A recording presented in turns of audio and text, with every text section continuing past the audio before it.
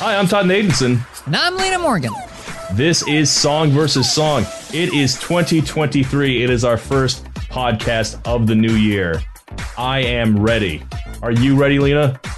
So I could tell you just one thing. It's that I'm not okay. Okay. Well, actually, I'm not ready at all. That's why for our first podcast after the holidays, I picked a what I thought was a real softball. We are going to be doing Sheryl Crow's If It Makes You Happy versus Jules, Who Will Save Your Soul. And we got a special guest. Say hi, our special guest. Hello, it's Vita. I'm back to torture you some more with my horrible opinions. This time, though, I think everyone is in alignment, but maybe not for the same reason. Certainly two of us spent a lot of time at 4 a.m. before this podcast discussing these two songs and artists. Well, I feel left out. You should. Well, for the record, when I say this is a softball, I didn't mean like one is obviously better than the other. I mean that we are of a certain age so that talking about two songs from 1996 is going to be right in our wheelhouse. That is correct. I had full body flashbacks to laying on my living room floor with my head between the speakers of my stereo blasting the Sheryl Crow.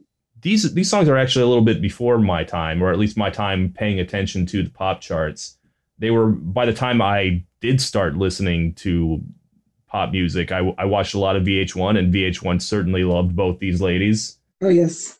They both had songs like in the late 90s, early 2000s. They were both still very big. So I got a pretty steady dose of the big hits of Sheryl and Jewel.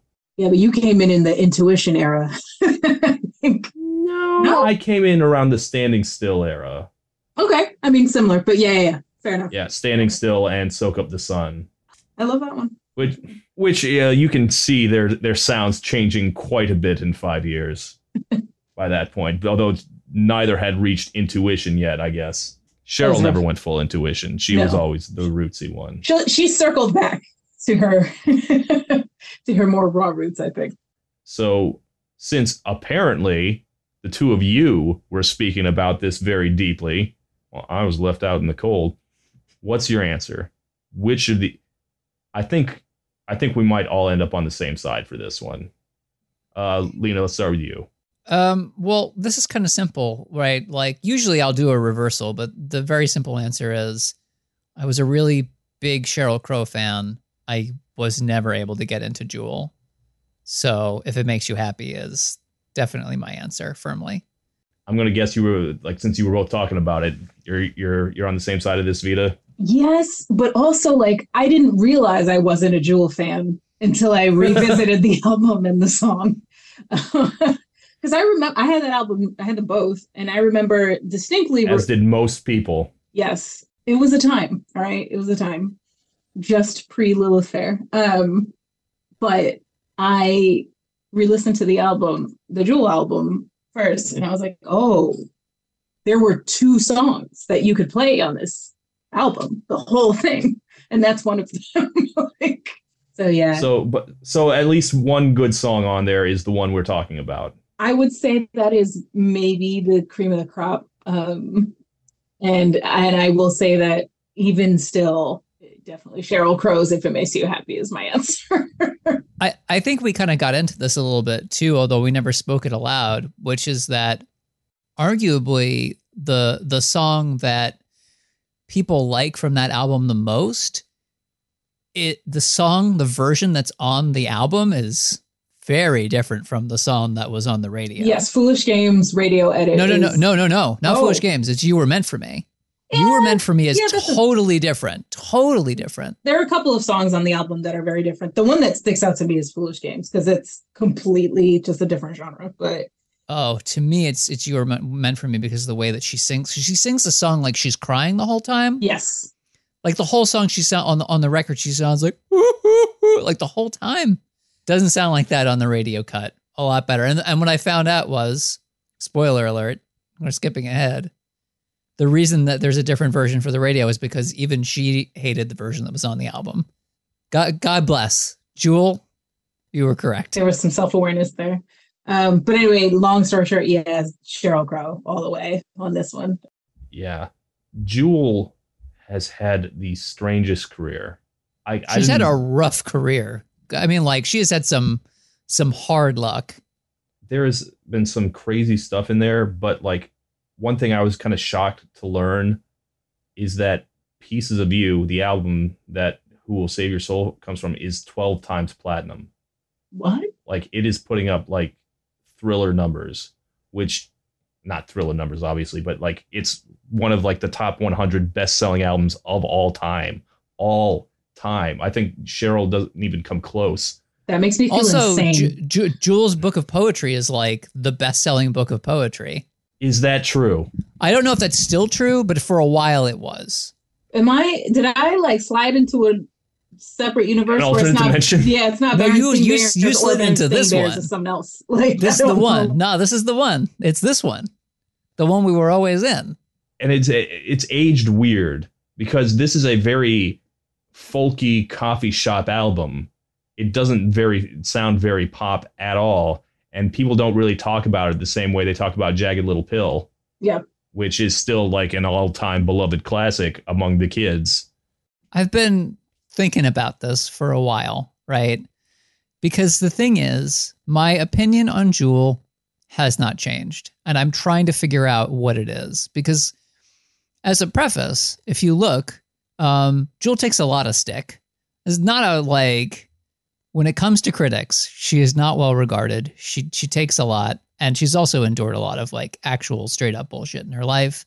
And I don't want to minimize any of it. And if I'm going to be critical of her, I don't want to do it in a way that is ungracious or unkind. So what I wound up going back to and thinking about was this one question, which is, why is it that I did not buy Pieces of You and I never got into Jewel? Because that's weird. And anyone who has known me for a while knows how weird that is. Because if we're going back in time to the 90s, a time when Napster and no other like illegal downloading was available, let alone Spotify, you had to buy music. If you were lower middle class as I was, I saved up my lunch money, right? Mm-hmm. Like I would not eat lunch so that like when I got to the weekend, I would have some money saved up so I could go to the Sam Goody at the Garden State Plaza and buy a CD, right? Like, and it would take a little while. I had albums from Sheryl Crow, Alanis Morissette, Fiona Apple, Sarah McLachlan, like you name it. I bought all these records and listened to them on a loop, like was obsessed with all of these artists. Loved them. Could not vibe with Jewel at all. And this is like, why? It's so weird because you would think I like every other fucking part of the Lilith Fair. But you know what? Like, I don't know if it was because of how old she was when she was writing these songs on this album in particular. I know that she wrote Who Will Save Your Soul when she was, 16, right? Something like that. And you can tell. Yeah. But here's the thing. But you know what my counter to that is? Because we talked about it. That is absolutely true. And listen, I'm very grateful that music that I was writing when I was 16 will never see the light of day because I have forgotten it. And it is recorded nowhere. That's for the best for me and for planet Earth. But Kate Bush, there are songs off of The Kick Inside where she was like 15, 16 years old when she wrote them. And Fiona Apple was like 16 when she was writing songs off a Tidal. So what's the reality? Because those albums are great. Right. But first of all, Fiona Apple had been at it for a while. All right. Like, let's be clear about that. Kate Bush is special. Like, I hate to tell you, but like, most artists are not geniuses. They, everyone works really hard at their craft. I'm not saying that people don't, but some people are just normal humans and they steadily improve and you can see that trajectory from the beginning. And some people are just on a wavelength where they come in and they take shit by storm, and you cannot compare Jules to Kate Bush. You just can't do that. And I think too, like, what I was trying to say was like, I think it's a little unfair to compare at that time Sheryl Crow and at that time Jewel, because Sheryl Crow was like literally twice her age, right? Like she was like 32 when Sheryl Crow came out or something crazy like that. I can't remember if that's true, but she was at least 5 years older than Jewel, right? Like she had been through the mines. Well, I was listening to her first album, And I was like, the James Sessions album. And I was like, oh, still unfair because I still think it's a better album, but this feels closer to something that like maybe you could put Jewel up against, that first Jewel album up against. I still think ultimately Sheryl Crow would win, but Jewel, she was just a normal human being who had a dream, and she got exposure early. Well, I think so. There's a really important distinction here, and this is again like God, saying facts sometimes leans into the untrue things that people say, but like a fact is that Jewel was, coming up. She was, like her story is pretty well documented. Although for clarity, the thing that people always kind of skip over, they'll go like, oh, she lived in her car for her art. That's not what happened. She No, that lived one in her came out car pretty for recently. her art. No, she lived in her car. No, but like if art. you look back at the old interview, she said too, it was like she was a waitress and her manager wanted to fuck her and wouldn't pay her unless she did. So she quit and lived in her car until somebody stole her car, and then she was straight up homeless. Like it wasn't about her art; it was about her situation. About being assaulted and or being harassed. Like that's very different.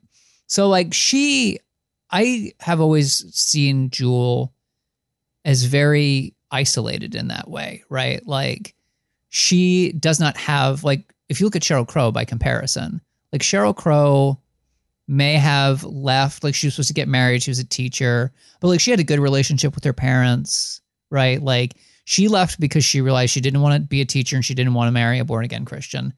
She liked doing music, so she went to LA and she linked up with a group, right?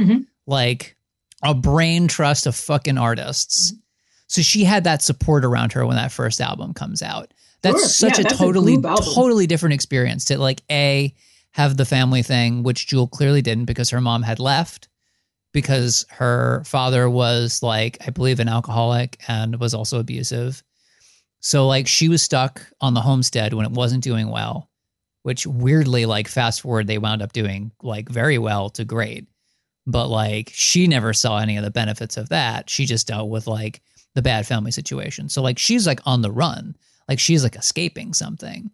Sheryl Crow like is a creative and I think does a lot. And ultimately the further into her career you get, including this second album, which is the one we're going to talk about, she is like far more in charge of her own destiny.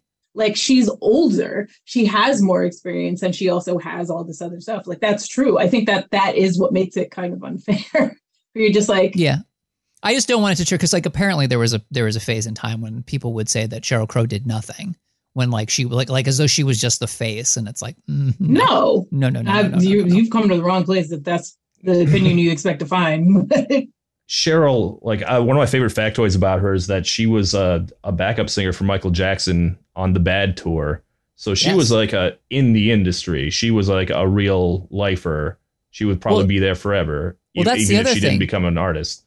There's two things that are really interesting about that time. One, which was to her detriment, which is that there were like tabloid articles that would come out linking her and Michael Jackson like they were somehow sexually involved, which obviously they were not.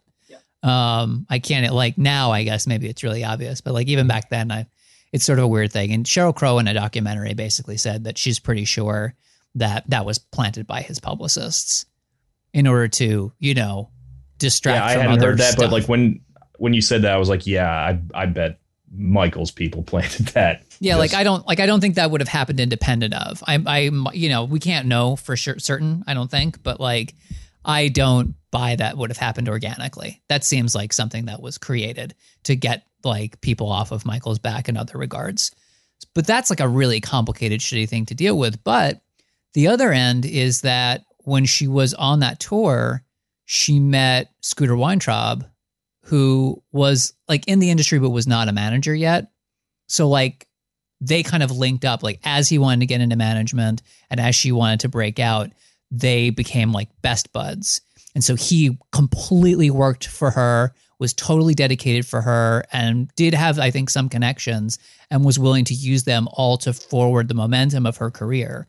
And that is a huge thing that she had going for her that once again, Jewel did not, because the manager that Jewel had for a very long chunk of her career was her mother, who came back around and then embezzled a bunch of money. And around the time of Intuition, I believe, was when Jewel found out that she was like millions of dollars in debt. Yes. And had to kick her mother off the job of being manager and then never spoke to her mother again. Like, I cannot fucking imagine. Like, this sounds like pity. It's not meant to be. That's a fucked up situation to deal with. And I cannot imagine that that does not impact the way you are creating art. I just don't think it's, Absolutely. I don't think that there's any way that it doesn't. I think the other thing I want to make very clear is that, like, I mean, Todd, you pointed out that a lot of people bought Pieces of You. And I have to assume that since she still goes out and tours, that she has a great many fans. And I'm not here to tell anybody, oh, does her music make you feel something? Like, is it helpful to you? Does it make you feel good? Or does it make you feel what you need to feel? Oh, you fool, you idiot. I never want to say that. Like I have spent a lot of time prepping for this podcast, looking at both artists, but specifically trying to understand why it is that her work does not work for me. Not about anybody else, just me. Well, I mean, I can tell you that You Were Meant for Me was the only one I ever really connected with. But like, it was nice to come in here and listen to this song with like fresh ears. And I was like, well, this woman sold like diamond selling album. Like, that didn't come out of nowhere, even though you wouldn't listen to that and think this is like a mammoth seller. And there is something really striking about Who Will Save Your Soul. Like, just the way it starts out with the bass and like the, I guess, bongos or something, is just like soft percussion. You look at that video and it immediately grabs your attention. You look at Jewel, like, I see how she became a superstar. Like, there is she draws your attention. She's got the voice, she got the looks, she's got the sound. And it's strange because it feels like when she blew up 96, 97 was like the last time this could have gotten big. Well, and the thing is, it hadn't happened before that, because like she had first put that album together in like 94. Yeah, which makes sense because it sounds like a 1994 album. It sounds like something that was created in the wake of like Tuesday Night Music Club, in the wake of Sheryl Crow's first album, and like what we now call the Lilith Fair crowd starting to get really big. It definitely is in conversation with that kind of stuff. I was actually, I was telling Lena at who knows what time in the morning, it also feels like it's in conversation with Tracy Chapman, right? Like, I felt like, oh, this feels closer, like together. Like, this feels like that's the missing link. Yeah, speaking of people that you forgot sold cajillions of records. Oh, I never forgot that fact. Yeah. No way. That CD is How in could you ever everyone's car. forget that? Oh, yeah, my dad did not listen to that kind of music, but we definitely had Tracy Chapman's self-titled 1988 album. That I cannot think of a person who had a car between between that year and like 99 and didn't have that CD in the car. Listening to Pieces of You again, there was so much about it that was really obnoxious, but I do still like this song. And I remember even as, when I got it when I was a kid, I don't know how old I was, 11 maybe, right? It was 96. I used to save up all my money so that I could go to the Wiz and buy myself. Nobody beats it. Nobody beats the Wiz. Buy myself CDs. Sheryl Crow was actually, the Sheryl Crow album was the second non-soundtrack that I ever bought myself. Jagged Little Pill first, and then Sheryl Crow. And then Sheryl Crow self-titled, the second album? Yeah. But I bought Jewel around there too, and I listened through the Jewel one, and I used to wear out CDs because I didn't have a lot of money, so you get your money's worth. And I remember specifically, I was like, there are 3 songs on this album that I will listen to. I'm not going to wear out this CD. And that was one of them. They chose well with the singles, I think, is what I'm trying to say off of this. One thing I'm also kind of surprised to find out is that the first Sheryl Crow album, Tuesday Night Music Club, blows, like sales-wise, blows the second one out of the water, which is like a really surprising to me because like even as someone who was not listening to pop music at that time, I remember those 3 Sheryl Crow singles being like omnipresent. Every Day is a Winding Road and Change Would Do You Good.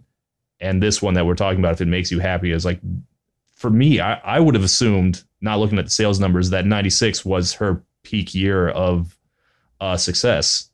Yeah, I think it's interesting, right? Like, again, you have to look at what was happening around that first album for her. Because there is, controversy will really help an album sometimes, huh?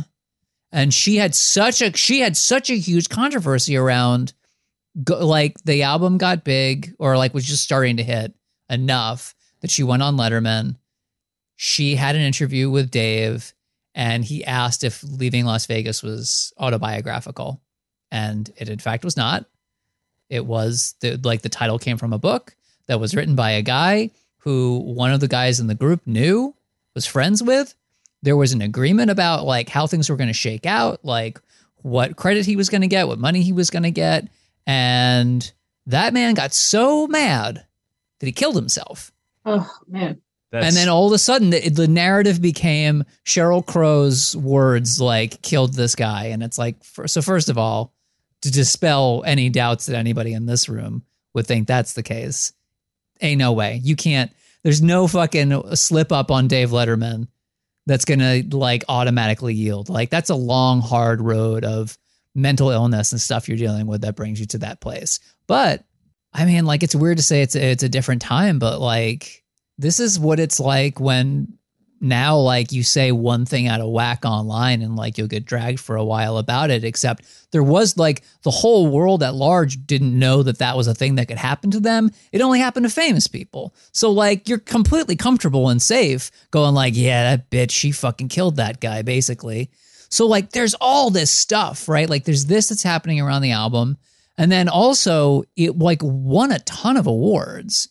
And so between that and between those two things, that album, like, very suddenly, like, tripled, quadrupled, whatever it was, its sales overnight, just because it was in the press constantly. And like, she fell out with the rest of the Tuesday Night Music Club after that. And that's the kind of thing, like, your band, your collaborators, you fall out with them, that can destroy your career. I mean, that's what happened to Lauryn Hill. Lauryn Hill never made another album again. So there's a lot going on there. There is a lot going on there. It was part of it. It was part of it. Yes, yes. I think it's interesting to kind of look at what happened with Sheryl Crow, the album, right? Like, if we want to start getting into like these records. Yeah, so like the last member of what had been the former group left like at the very beginning of the recording. Like, he just, like, I think they'd written like maybe 2 or 3 songs they were like working on. And then something happened. He'd had the fuck enough and bailed. He was like, nah, fuck you and fuck this. Goodbye. Got on a plane and went home. And Sheryl Crow has like a freak out about it, doesn't know what to do, and ends up calling, what's his name? There was a guy who was like about to go on tour with the Wallflowers. Is this Jeff Trott? Jeff Trott. Yeah, there he is. I found him. So she ended up giving him a call. She didn't know him that well, but like, I guess they must have had some kind of pro connect. And she said, like, what if instead of you going out and performing other people's music, you came in and wrote music with me for my next album? And he came in with a couple of songs ready to go, or like had some part written, and one song that he'd already had, I think, a first verse and the chorus to was If It Makes You Happy. And then they banged out the rest of that. And I think all of the singles are co-written by the two of them, all the ones that were really big, and a lot of the songs in general. So that's sort of like the thing that saved her career, was partly that. And then also, I think kind of interesting is that Sheryl Crow had one other thing that, to the best of my knowledge, also Jewel never had, which was a sound engineer that she really liked and always worked with and had like a close friendship with. And that's that consistency. That's Trina Schumacher. Like, so Trina and like Sheryl, I guess, were like two peas in a pod, right? Like, they had a very similar mentality. They were just similar kinds of people. They maybe would get like painted with the bitch brush, but really they were just very hard focused. And if somebody got in the way of what they were trying to do, they would be like, get the fuck out of here, and had no patience, right? Like, people expected them to be like, they were professionals, if you will. Right. And they were like, I have no time for this. Like, if you're going to come and fuck around, you're going to find out. I got to get work done. And so I think that this is, again, like her career could have totally collapsed. The reason it didn't is because she had people around her. She had the sound engineer she was friends with. She had the manager who she was very close with. And they managed to pull on this third guy that came in and helped her write. She's making good choices with this advantage that she has too, right? Like I can see in the hands of someone else, somebody completely fucking biffing that, right? Like having all of these things line up and then being like, no, I'm going to strike out on my own and just do it because I'm special. Yeah, I don't know that she ever really saw that in herself. I think so. This is like my big thesis is that Sheryl Crow sort of comes at being an artist in the way that a craftsperson approaches things, right? It's not that she's doing creative things, but to an extent she's thinking, how am I going to make this house foundational, right? Like, is it built in such a way that it's going to do what it needs to do?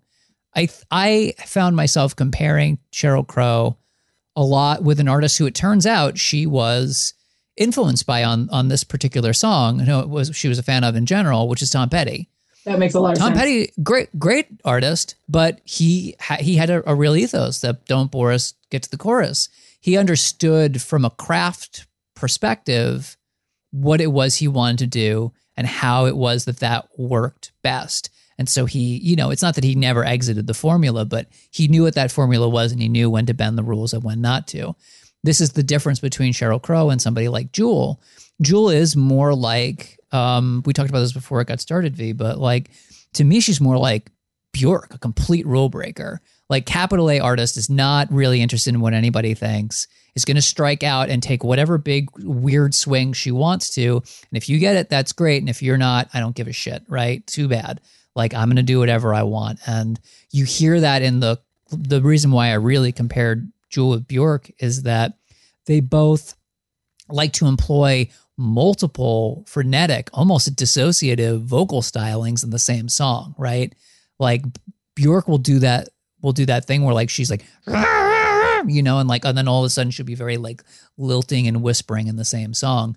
And Jewel, she scats. Jewel scats. She scats. And yodels. She scats and yodels, and then she does that baby voice shit, which is the thing that I hate. I'm not into that. Yeah, I can see why it worked though. I will like being fair you know what I'm saying, like being Lilith Fair. Being Lilith Fair.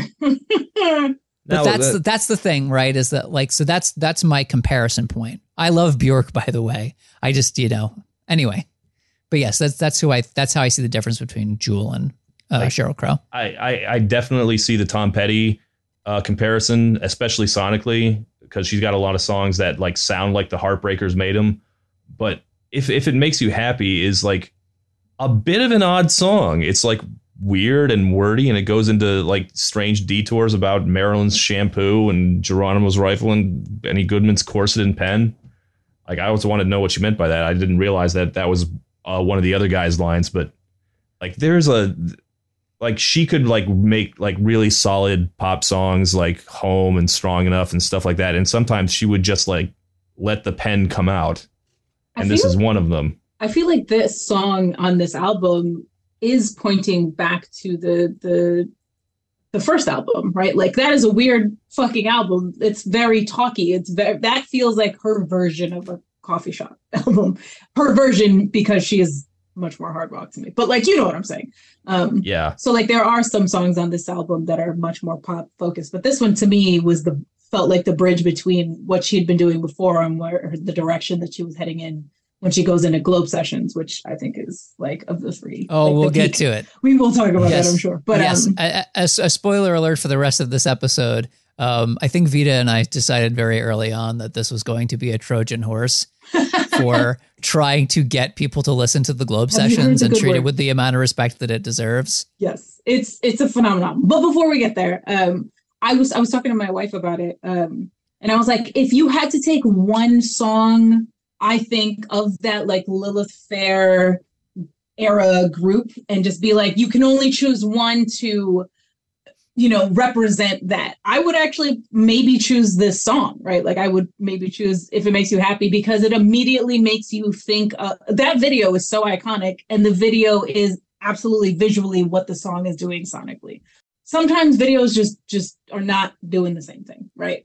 But that you're just like, that is an era, that coat, that location, the way that she's moving, all of that is exactly that what those rock women were trying to do at the time, I think. Can we just be very clear about the music video for If It Makes You Happy and just say Sheryl Crow fucking ate in that video. God. Oh my God. So good. The looks she fucking serves in that are so good. And it's weird because you can see the ring light in the eyes and you're like, wow, this is like before everybody owned a ring light. But they sure did use it for that music video. But like the pin straight hair, the red lip, the coat, the coat. So the thing is, she's got two different looks. But I also own like a big ass leopard coat, and you know why? It's because of this motherfucking video. Like 100%. That's why I own the coat. But I think that even if you've never the brown seen boots, so good. and that gold, like that gold skirt, and the it's so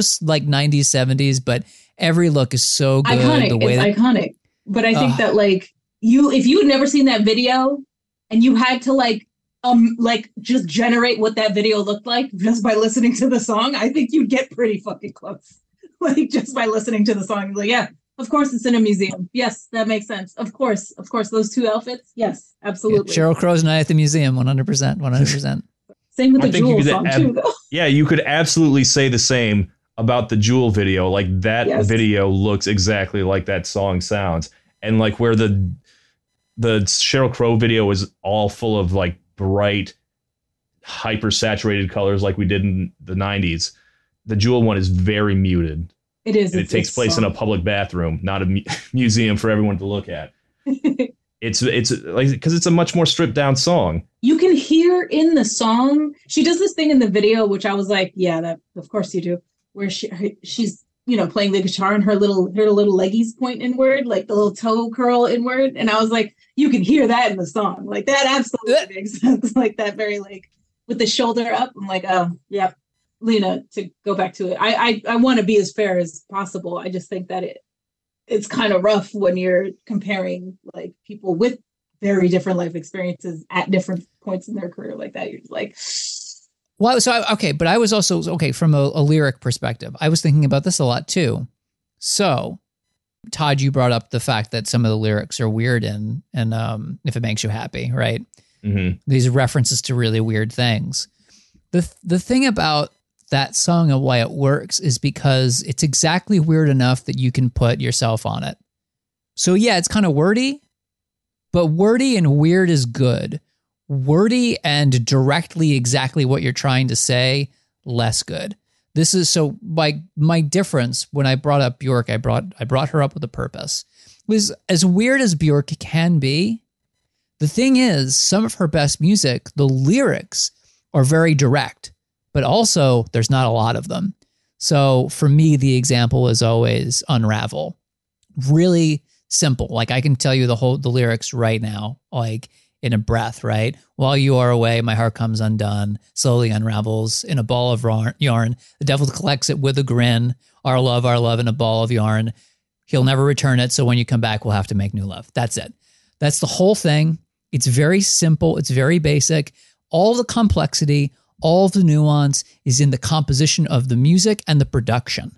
It's all there. All the weirdness of it, all of the stuff that adds extra textures that gives you something that you don't get out of the lyric is all there, right? When she does the he'll never return it, so when you come back, we'll have to make you love. She basically like they crowd each other, right? They almost like those lyrics are happening at the same time, and one is going down and one is going up. And so the way that the lyrics combine to sort of create that one verse, it's a little cacophonous, but also these two things complement each other perfectly. They harmonize just right. And because one's going in one direction and the other's going in the other, like it creates a feeling. It creates something that she doesn't have to say more words to tell you what she's trying to communicate. It's all there. And the way that song is composed. If you look at a Jewel song, when she's being direct, she's using like a billion words to say something like really simple. And it's like, it's economy of words, a thing I also, Jewel, if you were listening, I'm terrible at, but that's really it. Jewel does not. I think you've been going off for like 4 minutes now. That's correct. But that's the thing. Jewel does not have good economy of words. I will say this. there's a very striking opening line to Who Will Save Your Soul. Like that, it kind of like punches directly. It's like people on TV, they say they're better than you and you agree. Like, oh, that one hurt, Jewel. Like that one, like hit right away, which the rest of the song I wouldn't say necessarily does that. Like it kind of loses itself afterwards, but it starts really strong. Like I picked these two songs because they're both concerned about your well-being, Jewel and Cheryl. Like don't you worry about me. I'm fine. No, I'm fine. But like it's a lot more empathetic, I feel like, with Cheryl. Versus, it is. There's some Jewel stuff that gets a little accusatory. I think she's 16 when she wrote this, and it shows. Like when you are a teenager and your brain is not even close to being done and gelled, like you just have a certain like way that you interact with the world, and I think it comes through. And I think like that's why when I was younger, like I would play the song on repeat, and now I'm just like I've outgrown this song, but I will forever play the Cheryl song on repeat. I will never grow out of that song. I mean, I think it's I don't know what the general opinion here, but of Sheryl Crow's like greatest hits, I think If It Makes You Happy is like head and shoulders above the rest of her songs, and I love the rest of her songs. Head and Shoulders is not a thing I would say. It might be my favorite song of hers, but like my favorite Mistake is also up there. I was going to say that's yes. Real good. Like it's amazing. It's one of those two. But I think there's for the Sheryl Crow album. Re-listening to the album, I'm like, oh fuck, all of these are really good. They're all bangers. Like even the ones that never saw your time. That self-titled album is great. It is like better than Tuesday Night Music Club, better than Globe Sessions. I realize you're wrong. I'm now you are incorrect. Well, you know what? I'll split the difference. I think that the Sheryl Crow album might actually be a better album, but I enjoy the Globe Sessions album. Like so there's something about that album that is just here's the thing. So all right, I would go so far as to say that I think the Globe Sessions is so great that to me it is her Wildflowers. I think it's so good that I would put it on par with arguably the best Tom Petty album of all time. And the thing is, like, you could sort of make the distinction, right? Like, if I was going to try and continue that metaphor, I would say that Sheryl Crow self-titled it's like Damn the Torpedoes, and Globe Sessions is like Wildflowers, in the sense that one has, I think, like these singles that are so powerful and so good that you know that they're going to get tons of airplay because you could listen to them a million times and never get tired of them, even if you're not a fan, right? Like even if you're not a huge Sheryl Crow fan, you're always going to like those songs. Whereas the Globe Sessions, if you are a huge fan, those songs are only going to flower and improve and become even better with age. And I will even go so far as to say that the only reason that the Globe Sessions is not bigger is because it was recorded in a brand new studio in the meatpacking district, by the way, which I think also has a real impact on why it is that we like it so much, is that like there's something ineffably New York about it. And I also have some particular associations with the meatpacking district during that time, right? Yeah, like, absolutely. So I think that's a really interesting place that she chose. But because it was new, you don't get a chance for all that equipment to be lived in, for the space to be lived in. It does feel shinier in a way. It feels like when you first unwrap a toy, you know what I'm saying? As opposed to like a really nice, or a new pair of shoes as opposed to a nice worn-in pair of shoes. Yeah, and the saddest thing about it is that all those original recordings are gone. They were burned up in a fire. So nobody can ever go back and remaster that album, or I bet you there's like a ton of unused material, demo tracks that they just didn't think were good enough for the record. Or like there's somewhere out there, right? Like if you could like time travel, go back and save that stuff. There is a Finding Wildflowers double album version of the Globe Sessions that goes back and course corrects some of the stuff that sort of they couldn't have fixed at the time because the studio was so new. And it's such a shame because I'll go forever and ever. Sorry, Todd. The Globe Sessions, really good. Despite all that stuff, go back. It's her best work. It is very good. But the self-titled album, there's something about it that is still so raw. It's, again, very of its time, but in the best way. There's something, I mean, this is because I'm an old person now, I guess, but like there's something about that. What? About that time period that those people were doing, like that whole Lilith Fair movement, where you're just like, I don't think you could ever have that again. Like, you just can't. Well, you need a Sarah McLachlan, because Sarah McLachlan is what who made that happen, right? Like, that's her. That's like I don't want to do. I like, obviously all those other people said yes. You know, I think the person that could really make that happen now is Brandi Carlile, right? Like, Brandi Carlile could do that. I don't think you can have. I think you're right. Yes, Sarah McLachlan made it happen, but I think that, like, you still needed you needed all the other people to populate it to make it feel like it was that kind of, like, you know, when you say Lilith Fair, yes, you think of Sarah McLachlan, but you're thinking of the lineup, right? Like, you're thinking, like, oh, that person was there. You know, it's funny. It kind of seems like Taylor Swift is trying to make her own kind of Lilith Fair thing with the opening act she picked for her next tour. Yeah, I saw that. Like, the opening acts of Taylor Swift's new tour, not necessarily Taylor herself, though not necessarily also, seem like they're the new genre of what the female singer-songwriters are. Isn't Phoebe Bridgers? Yeah. Oh, I do. And you know what song Phoebe Bridgers loves to play live? If it makes you happy. Perfect. She loves that song and plays it, I think, pretty often. It's weird that, like, as, like, we have stretched past the peak Lilith Fair, like, how much, because I remember, like, Sheryl Crow got a tiny bit of stick also, like, you know, this is music for moms, for secretaries, stuff like that. And that is not, like, I mean, she also had a lot of the Grammys, the acclaim, and that it's kind of stuck to Sheryl Crow in a way that it really hasn't for Jewel. Like, I think we just kind of, like, wrote it off as, like, kind of like this goofy pop thing that was, like, big in 1997, and then we kind of moved on from, and she never really was never close to that big again. Like, what's her biggest hit after that? Like, Hands and Standing Still, which I love Standing Still, but, like, these are not, like, enduring pop classics. Well, both Hands and Standing Still have a thing that go for them, which is that Jewel, at least when she's recording, which I think is a smart move, doesn't quite try to jump the vocal track, try and do so many different stylings so often. She does it a little more straight.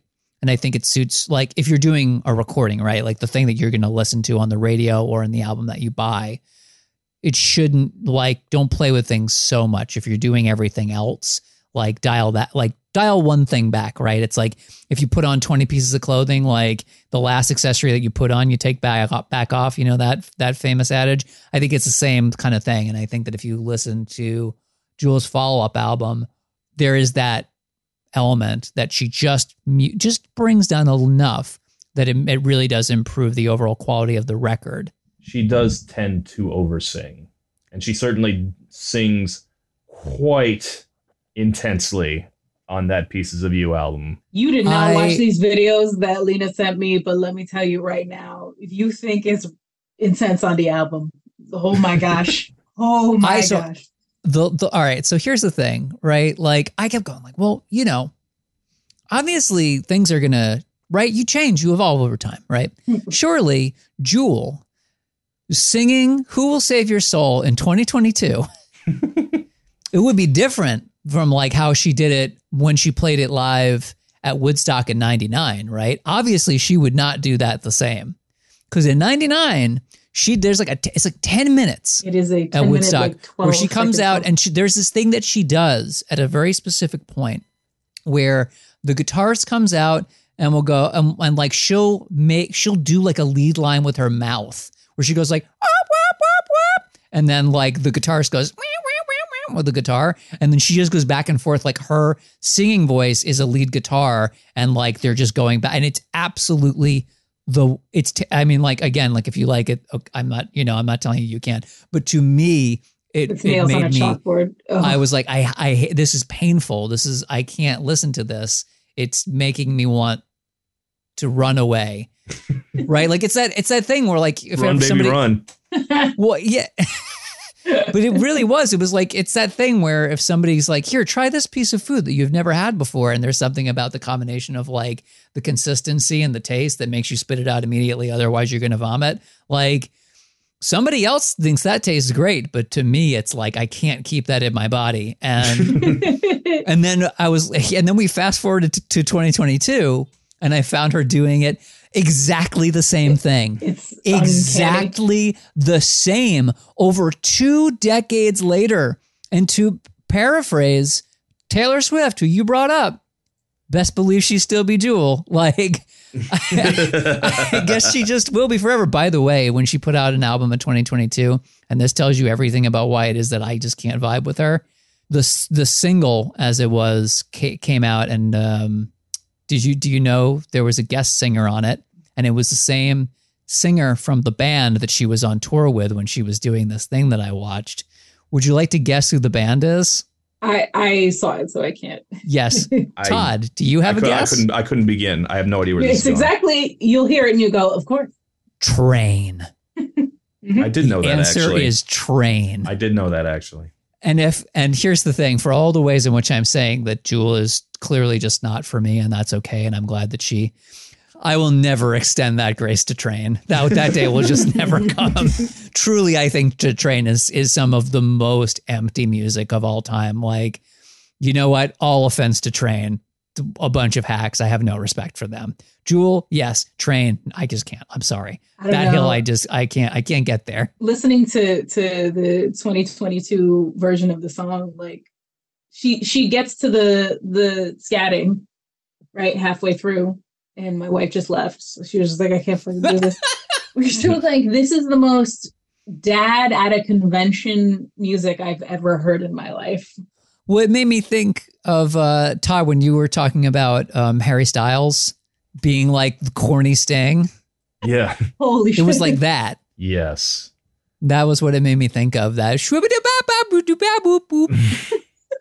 Like, what do you know? I beg of you. Please. She did this thing which bothers me and me alone, and I understand it's a me problem, but like she just changes the lyrics whenever she sings it live. Oh yeah, yes. And like I understand I'm neurodivergent and I like things to just be a certain way, but I was like, stop doing that. Like, come on, like because then she'll be like, sing along. It's like, how is that going to happen? She just has big like Jenna Maroney from 30 Rock energy. You said you couldn't stand the baby voice. Can't. I like the baby voice. I can't. The full throat yodel thing is the part I can't really deal with. Oh, see, and I'm okay with that. And here's another. There are two things. Boy, this is going to be a long episode. Oh well. However it goes is how it goes. But I feel like Jewel, I would be so unhappy if she got auto-tuned. And I don't have beef with auto-tune, but I kind of like that Pieces of You ain't got no auto-tune on it, right? When she yodels, she doesn't always stay perfectly in the pocket. And the fact that like she goes kind of in and out a little bit is what makes it sound real and makes it sound good to me. I actually think it's a raw album, definitely. To me, I think that serves her. I feel like we have gotten way off the plot here. Yep, sorry. I think we need to bring it in. I think it's time. Oh gosh. All right. Well, we're gonna do some questions. We do these questions in order to firm things up, make us feel more secure about what we're talking about, have a clearer answer of like what works and what doesn't about each song, what we prefer, what we don't. I have an extra question for this episode. Lord help us. It's already like an hour in, but I do have a song question for this episode specifically. But we'll start with the basics. Question number one is a question of historical significance. One of these songs is going to stick around and the other one is going to go away forever, like it never existed at all. For the culture, Vita, which song has to stay? What makes you happy? Whew. I think this one's actually pretty close. It is. I agree that it's actually really tough. It's obviously the better song as far as I'm concerned, but like Sheryl Crow has many good songs. Jewel only has like a couple big singles. And I was like, I don't know, it feels like the Jewel song feels a little more integral to that whole period, that whole sphere of music. I don't know. I think I'm going to lean Jewel on this one.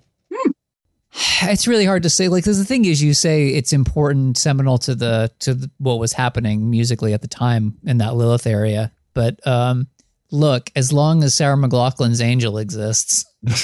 But that's not that. By the way, but hold up. Can we just have a quick conversation about that? This is very important. If you were to sit down and say, what is the saddest song ever written, you were like, we're going to come up with a list of contenders. Saddest song I ever heard in my life. Like, it's so sad that like within 2 seconds of hearing that song start to play, I got to turn it off. Otherwise, I will be a puddle on the ground and my day is ruined. Everybody would do the same thing. They would pick up the pen. They would write down Sarah McLachlan, Angel, and then they would put the motherfucking pen down because there's literally nothing else. Other sad songs, sure. But anything that song that's as sad as that one? No, absolutely not. Nothing else has got the, if you don't right now, the dogs will die. Yeah, you have to play the commercial. And to be clear, that song had radio play before it became that. Yes. But so even before it was the commercial for Please Don't Let These Dogs Die, it always had the vibe of Please Don't Let These Dogs Die. So to me, I don't think that I can look and say, man, we lose the whole Lilith experience. I didn't say you lose the whole Lilith experience. No, I feel like that's kind of what Todd was saying. I wasn't saying we'd lose the whole experience. There are many other songs. Tori still exists, Alanis still exists, and all that. But it feels like more prominent. It feels like this is an important part of it. I don't know. If it makes you happy, it can't be that bad. If it makes you happy, then why the hell are you so sad?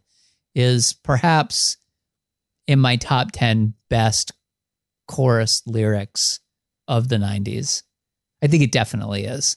So no, I can't. I mean, like, I get it. I get what you're saying, but like that chorus hits so fucking hard and you need it. The world needs that lyric. We lose something so essential. When the thing is that simple and that effective, you need it. I think that if it makes you happy, we still have a million really good Sheryl Crow songs. We still have the Globe Sessions, the whole thing. But poor Jewel. Won't you think of Jewel? And then we play Angel in the background as Jewel's like sad, lonely eyes look at us. I just look. Won't you think of Jewel? But the one thing I refuse to pity Jewel. I won't. I think that's one thing Jewel does not want from me. No, nor does she. Nor does she need it. She's been fighting the whole time. She's doing okay. I do think she'd be all right. I think the other two hits were so big. I think You Were Meant for Me. Like, that's such a great song. By the way, did y'all know that she wrote it with this other guy who then went on to do the male response to the Lilith Fair? There was like a man version of it. I was like, I never want to know about this, man. That's the first and last piece of information I needed to know about that dude. Was it just like Lip Biscuit? Like, I don't understand. I also like I don't. I heard that existed, and I said, that's every other tour. I don't understand. But why? Yeah. It's called the Fraser Fair. The Fraser, baby, I hear the blues are calling. I'm leaving. Girl, no. Is that a joke, or are you serious? No, that's real. No. Okay, no, it's a joke. There's no way that's real. Wait, wow. Jewel, listen to me. It's on songfacts.com if you want to check it. I'm not going to songfacts.com. Steve Poltz from the Rugburns would go on to start the Fraser Fair in 1998, which was a male response to the Lilith Fair. You've got it. Okay, like, even if that is real, like, then he's joking. Like, and he has to go. That's right. Like, that's like a parody. That's funny. Like, I get it. Fraser Fair. Cool. Ha. No, you're very clever. You're very clever, Steve. Like, I reject this. I think that he was being for real. I refuse to accept this as a joke. If it is a joke, I don't think it's funny. And I think he played himself. Congratulations, you played yourself. I cannot believe I'm reading it. Like, Rufus Wainwright. All right. Check the math. Is it legit? Like, was he being serious? Now I do want to know. I think it says Rufus Wainwright came up with the name. And was on the tour. Oh, that does begin to change things a bit, doesn't it? Yeah. Okay. I want to talk about this as little as possible. Okay. All right. I want to know more, but I can check later. All right. Yeah. The second question is a question of sort of like behind the scenes, like how much you want to know things. You could be a fly on the wall, start to finish. In this case, we'll include stuff like, I don't know, interviews, music video, as we usually do. But I know that both of them kind of went through a lot in the process of marketing these albums too. So you can sort of witness all that stuff for one and only one of these two songs/albums, which is the one that you really want to see how the sausage got made. For me, ultimately, it's still going to be Sheryl Crow, mostly because there are some songs on that Jewel album that I'm like, we couldn't possibly play that anymore. Yes. I don't think you could play that at the time, honestly. That too. If we're talking about the one with all the slurs in it. Yes, if we're talking about the title track, Yes. I don't. So the thing is that like go back and be a fly on the wall suggests that you would just bear witness, right? Right. That you're like the ghost of Christmas past took you back there and you could watch it, but it's like a rerun. You can't actually do anything about it. I would want to go back in time and be like, Jewel, no. Jewel, stop. Like I would break the rules of whatever this time travel convention is and be like, you cannot sing this song about the Jew's funny hat. You can't do that. Yeah. That cannot happen. If you're wondering what this is, you feel free to look at. I tweeted some of these lyrics and I was like, this is, she got like, people like pushed back on it too. And she was like, people don't understand that, like, but I'm calling that bad. And I'm like, no, Jewel, they got it. It's just the way you did it. The way you did it. You don't need to say it in order to call it bad. It doesn't work that way. Calling a yarmulke a funny hat is pretty. I was like, it's one of those things where it's well intentioned and like I think a person could pull it off with like a stronger sense of like irony. I don't really think so. I don't think that's like, ever gonna fly. This happens. This falls into the like Amanda Palmer like vortex. Where you're just like, no one can do this. Don't. Okay, like if Amanda Palmer did it, she would at the very least have a stronger understanding of what she was doing and why. Just about the N-word. No way. Like that's like no. Like at the very least. I feel like Amanda Palmer knows that she's pushing buttons in a way that Jewel does not realize she's doing. I think Jewel comes up by it more honestly if we're gonna be real about it. That's fair. That's perfectly fair. That is perfectly Lilith fair. Because again, she was much younger and I did this myself. but the thing is that I think the point that you make about the difference between Amanda Palmer and Jewel is well taken, just because, you know, Amanda Palmer did an album where like it's about how she faked her death to fuck with somebody. That's the thing that happened, isn't it?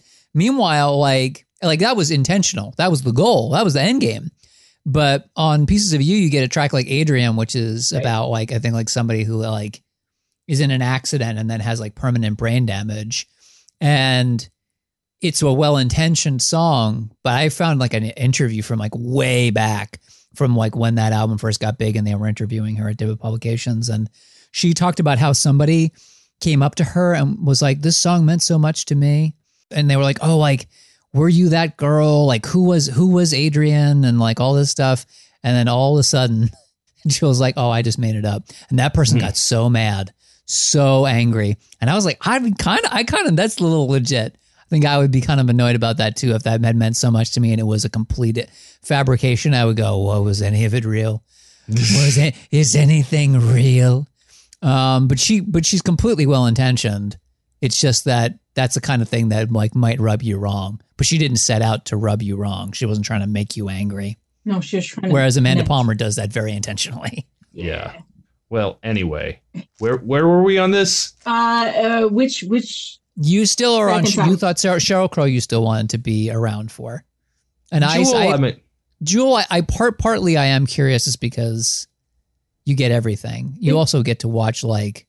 I mean, do I want to watch her go through all that bullshit? I mean, she rose above. Like this is the thing I will always say about Jewel, right? Like I had a little bit of frustration in my life, and I basically disappeared from the world for the last 3 years. Like Jewel endured a lot more than I ever have or ever will. And Jewel just kept right on going. So it's interesting to see what it would have been like for her to have been so young and to have gone through that stuff isolated and see how she was able to overcome and do all that stuff. Like I do find that truly impressive. That's not easy. I'm too old now. I would see. That's where I would break the rules and be like, no, we're not. That's not happening. We're not doing this. No. We're not going to let that happen. That's a fair point. I don't know. It's really. Yeah, it is that she was so young at the time that I think is having like a really big impact on the way I'm viewing this. Whereas like to me, there's something far more adult and mature about Sheryl Crow by the time you get to her second album. Interesting. I would like to watch it, but I keep coming back to like, man, like Jewel, I just want to know. I want to be able to back up things that you said and be like, yep, I was there. That shit happened. Like Let's go get that guy. Like, this is like the manager at the restaurant. Like, I wouldn't try to change time. I wouldn't change her timeline, but I would absolutely break that man's legs. Like, could I do that? Is that allowed? I don't know. Like in a more serious answer, like I think it would be interesting to see all that stuff for the Jewel album, but I think for me personally, that Sheryl Crow album meant so much to me as a young person that as an older person, I'd love to be able to connect with it in that kind of way and really like do a deep dive to kind of see maybe why it resonated with an 11-year-old. Good question. I don't know. Jewel has the more interesting story. I think Sheryl Crow's story about writing the song is that she and this other guy wrote the song and they recorded it. It came out really well. Yeah, I think that's right. Yeah, I mean, like if I could go back, if it was the first album, it would be different, right? Because then you could sort of like see the Tuesday Night Music Club. Yeah, the whole thing. Like that's interesting. Anyway, okay. Question number 3, I feel we can answer pretty quickly. Megan Thee Stallion. She's going to get up to a night of hot girl shit. Before she does, she's got to get ready, you know what I mean, do her thing. She's going to put on a playlist to prepare her for the night of hot girl shit. One of these songs, and only one, can be on this playlist. Vita, which one of these songs now and forever is hot girl shit? It makes you happy. Can't be that bad. I agree. I don't even think there's a debate here. I don't know. Like Cheryl's song rocks a lot harder, but it's also a lot sadder. That's true. But it's a good pre-game song. Like you're drinking to that song. Maybe because you're sad. Maybe because you're enjoying the guitar. I don't know. To me, this is a no-brainer. 100%. Have y'all made a playlist of all of the hot girl shit tracks? Because somebody did. Somebody's done it. Somebody has done it. Need to find somebody the songs that are now hot girl shit because of us, because of our yes. our troublemaking. Yeah. All right. Listen, I'm going to introduce a different question. All right. This question is kind of like to make up for the fact that the Megan Thee Stallion one doesn't quite work for this one. All right. It's the 90s. You are in a coffee shop called Cool Beans because all coffee shops in the 90s were called Cool Beans. Cool. It is open mic night because at Cool Beans, it is always open mic night whenever you go for some reason. Someone gets up with their acoustic guitar. They're going to play one of these 2 songs and only one. Which is the fucking coffee shop song that you want to hear? Keeping in mind that this person is going to have a basic level of competency. Oh, definitely the Jewel. I don't know that I'd want to hear a coffee shop version of that Sheryl song. I feel like this needs a full band. I've heard Sheryl Crow do an acoustic version of this and it rips. Yes, but only really? Sheryl Crow. I don't know. I think I would take Sheryl Crow in it you mostly said a basic because competency. So, do I want to see an amateur coffee shop version of that song? Well, no, but it's like when I say competency, I mean like they're good, right? Like they're not. I don't know that they're gonna like, maybe they'd make it through round 1 of American Idol, but I'm not saying like they're gonna become famous, right? Like they're good enough that you would go and be like, okay, I would actually listen to this person play, right? Like when I say basic competency, I don't just mean they don't suck ass. I mean like they're competent at what they do, right? Right. If they can hit the chorus with the requisite amount of power, then yes, I can buy it. Like if they can do that, then sure, go with that one. If not, go with the Jewel one, which is like got to be like a coffee house staple, all but like pretty instantly by 96. It feels very forgiving. Somebody told me that they really liked Jewel because Jewel was an alto, and so her songs are easier to sing. I mean, that's certainly why I like. I think that's a pretty good. I do ask around. I do steal other people's ideas occasionally. I will see what other people think, and that was a thing that had not occurred to me. Modified version of this question: if you had to sing one of these songs at a coffee shop, that's brutal. But it would give you, but the guitar would give you the ability to hit either song. Which one would you want to do? If I can hit, if it makes you happy, if I can hit that, that's the one I'm doing. Yeah, same. No doubt. The reason why is because, when you start playing Who Will Save Your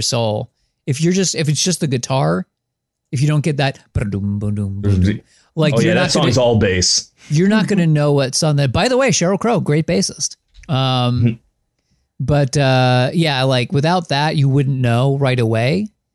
By the way, they use like the same chords. It's all the same chords for both those songs in a different order, but like a G, a C, an A minor, and a D. Those are like the primary chords for both songs. But when you listen to If It Makes You Happy, you know what song you're hearing within 2 seconds. You know that song immediately. It doesn't need to have a special instrument, a special sound. Like you hit that G chord and then you add that like sus 4 or whatever it is, right? Or that add, I don't know which one it is. Add, whatever, doesn't matter. You know immediately what song that is. You don't need to hear Sheryl Crow singing. You know that song. So for me, it's easily that one, slam dunk, because you know people are going to get excited and sing along with you. So if your voice falters, don't worry. Like everybody in the audience is going to sing and catch you. So, all right.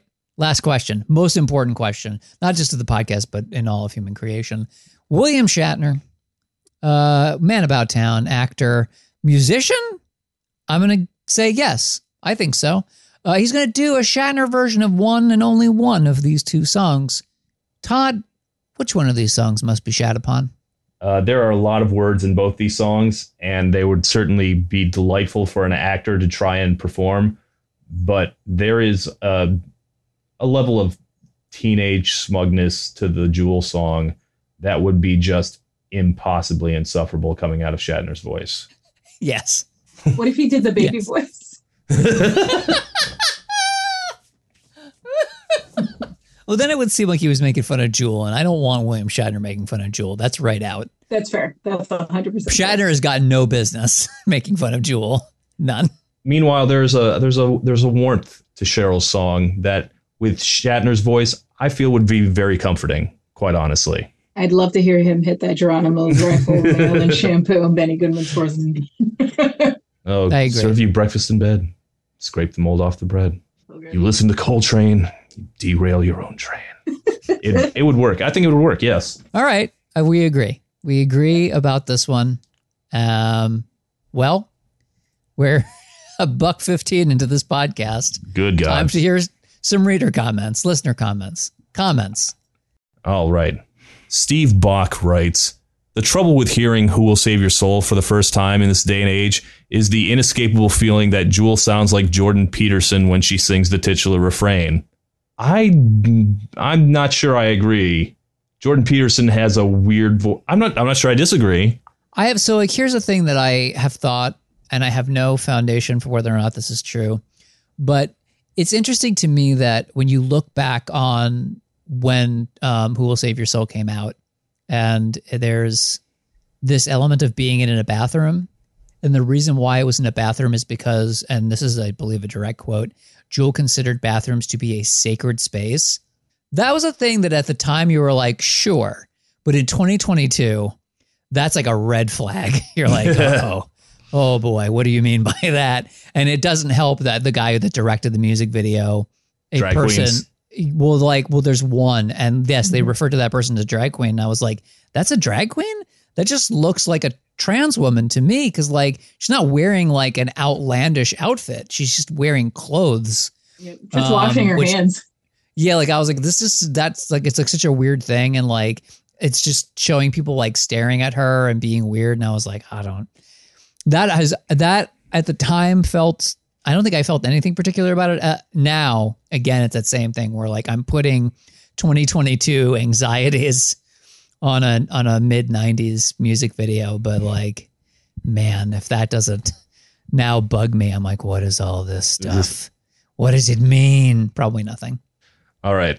Ned Curran writes, "Apparently, If It Makes You Happy would make me cry uncontrollably when I was a baby."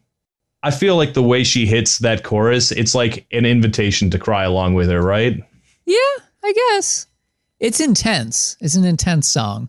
Yes. I can definitely see like an infant just like chilling out and she's singing and she hits that. And it's like, whoa, hey, whoa, time. Yeah, it does kind of come out because it's a fast transition from the one to the other. Whereas, obviously, babies probably love Jewel. Yeah, I could see that. Because she's just talking to them.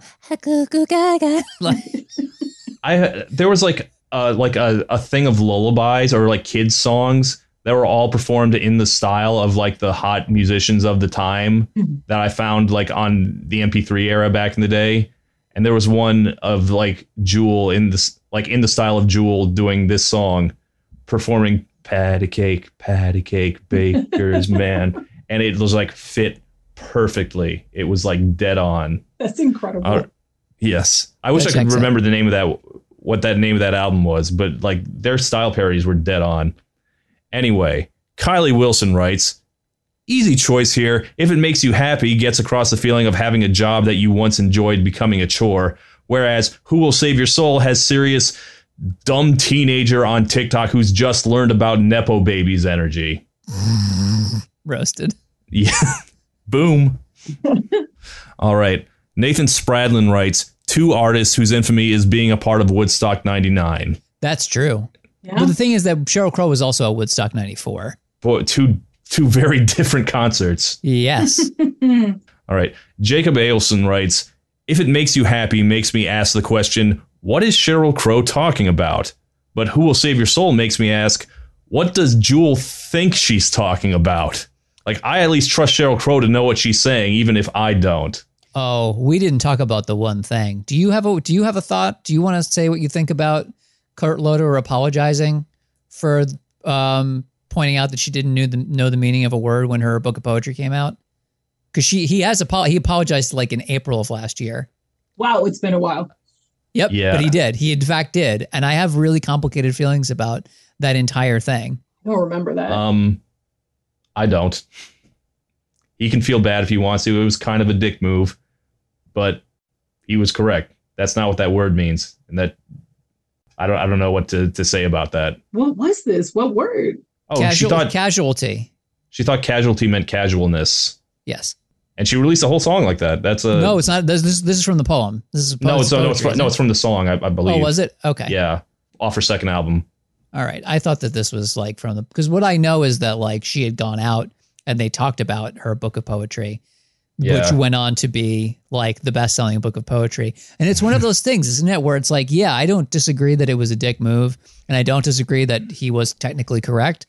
It's a thing that he could have just written about someplace and chose to do it in the time and the place that he did. But also it's interesting to like who has what access to talk about what, where, why, and how. Kurt Loder had some reach. So he could have done it any old time, which makes it kind of interesting that he did it in the way that he did, like to her face, which is a wild fucking thing to do. And I think she pointed out that, she would go around and when she would do interviews, like people would just say these salacious sexual things to her. Certainly it exists in the same space as like, how like it used to be like Rolling Stone and other places would do interviews where they would hang out with the artist for like a week before they would write the piece. Yeah. And they don't really do that anymore. But like she did this with some guy and like she felt that they had gotten close. So she let him crash in her guest room. And when he wrote the article about the experience, he basically implied that they'd had sex, a thing that had not happened. Gross. Oh, wow. Jesus. And it really fucked her up. And I think, the thing about Kurt Loder, which I mean, maybe he knew and maybe he didn't, but like he was occupying the same space as that. But the complexity just comes from the fact that like that interview got her a lot of, I mean, I bet you a lot of people bought that book, huh? Like the poetry, or just bought it in general in defiance of what he did. She got so much attention off of that. Like it was negative and positive attention. So it's sort of kind of complex in my mind. Like what was the actual, like in the long arm of history, what was the actual impact? Was it truly negative or was there enough positive that ultimately it was helpful in some way? All right. Let's got a couple more here. Sir Mary X on Twitter wrote, Who Will Save Your Soul makes me want to be a worse person just to spite Jewel. It's such a condescending song. It is a little condescending. This is another thing I don't love about it. It feels exactly like what a teenager would write. Like you really just, that's who you are at that age. Like I agree that it feels very condescending. I just look at it and I'm like, you've been through a lot, but like you're still judging people through those. Right. All right. Crash Thompson writes, like, see, both of these songs are about the satisfaction, and Cheryl hits the nail on the head with the chorus. whereas Jewel, on the other hand, can barely even approach a point. The song just kind of meanders around a lot of stuff that is like maybe frustrating, perhaps somehow spiritual. Jewel is the girl who will say, hey, maybe, perhaps, about her feelings. And Cheryl's the one who will actually get in your face and actually say, the fuck is wrong with you, dude? So this one's an obvious pick for me. I think that's right. Again, economy of words. Yeah. Which I read the longest comment I had for that one, but all right. And finally, Richard Angle writes, and I can't remember how the song goes, so I can't perform the thing, but it says, you say she's Jewel. Does that mean she's a hack? Oh, Jewel, do you hate her? Because she's pieces of you. I wish that is a song that had stayed in the drafts. That I cannot lie. I mean, like, and it's not quick either. She twists the knife every single time. She like draws that out. Again, yeah, they'll never make fun of his tiny hat, his silly hat anymore. His funny hat. His funny hat. Good grief! It just. Oh, you like that's when you squirm through listening. Like, well, that's all my comments. That's all my comments. So all that is left is the vote count. Who do you think won? How much? Joe Crow. A lot. Yeah. A lot. Over 60% for sure. Over 60? Yeah, I'm gonna say it's probably somewhere in the ballpark of a 75 to 25 split. Okay. For a total of 564 to 220, that's actually a 78 to 22 split. The Sheryl Crow is the one that makes us happy, apparently. Like, this wasn't a shock. Like, they were the two songs that were the closest in, like, subject matter, but, like, this was not a competition. I'd never expected it to be. When you announced it, I actually thought that it was going to be our first 100 to 0. You would be surprised. There were a lot of people who were coming in there. It was like, I kind of like Jewel and I cannot stand Sheryl Crow. And I'm like, really? Listen to the Globe Sessions. I'm going to tell you right now. You ready? Am I getting through parts 1 and 2, Anything But Down, and The Difficult Kind? Just listen to those 3 songs in a row. Let them wash over you. They're like, might be the best 3 songs in a row in the history of a Sheryl Crow album. Really fucking good. All right. We have started off the year on a good note, I'd say. A long note, certainly. I think we're back. Sorry. We are back in the groove.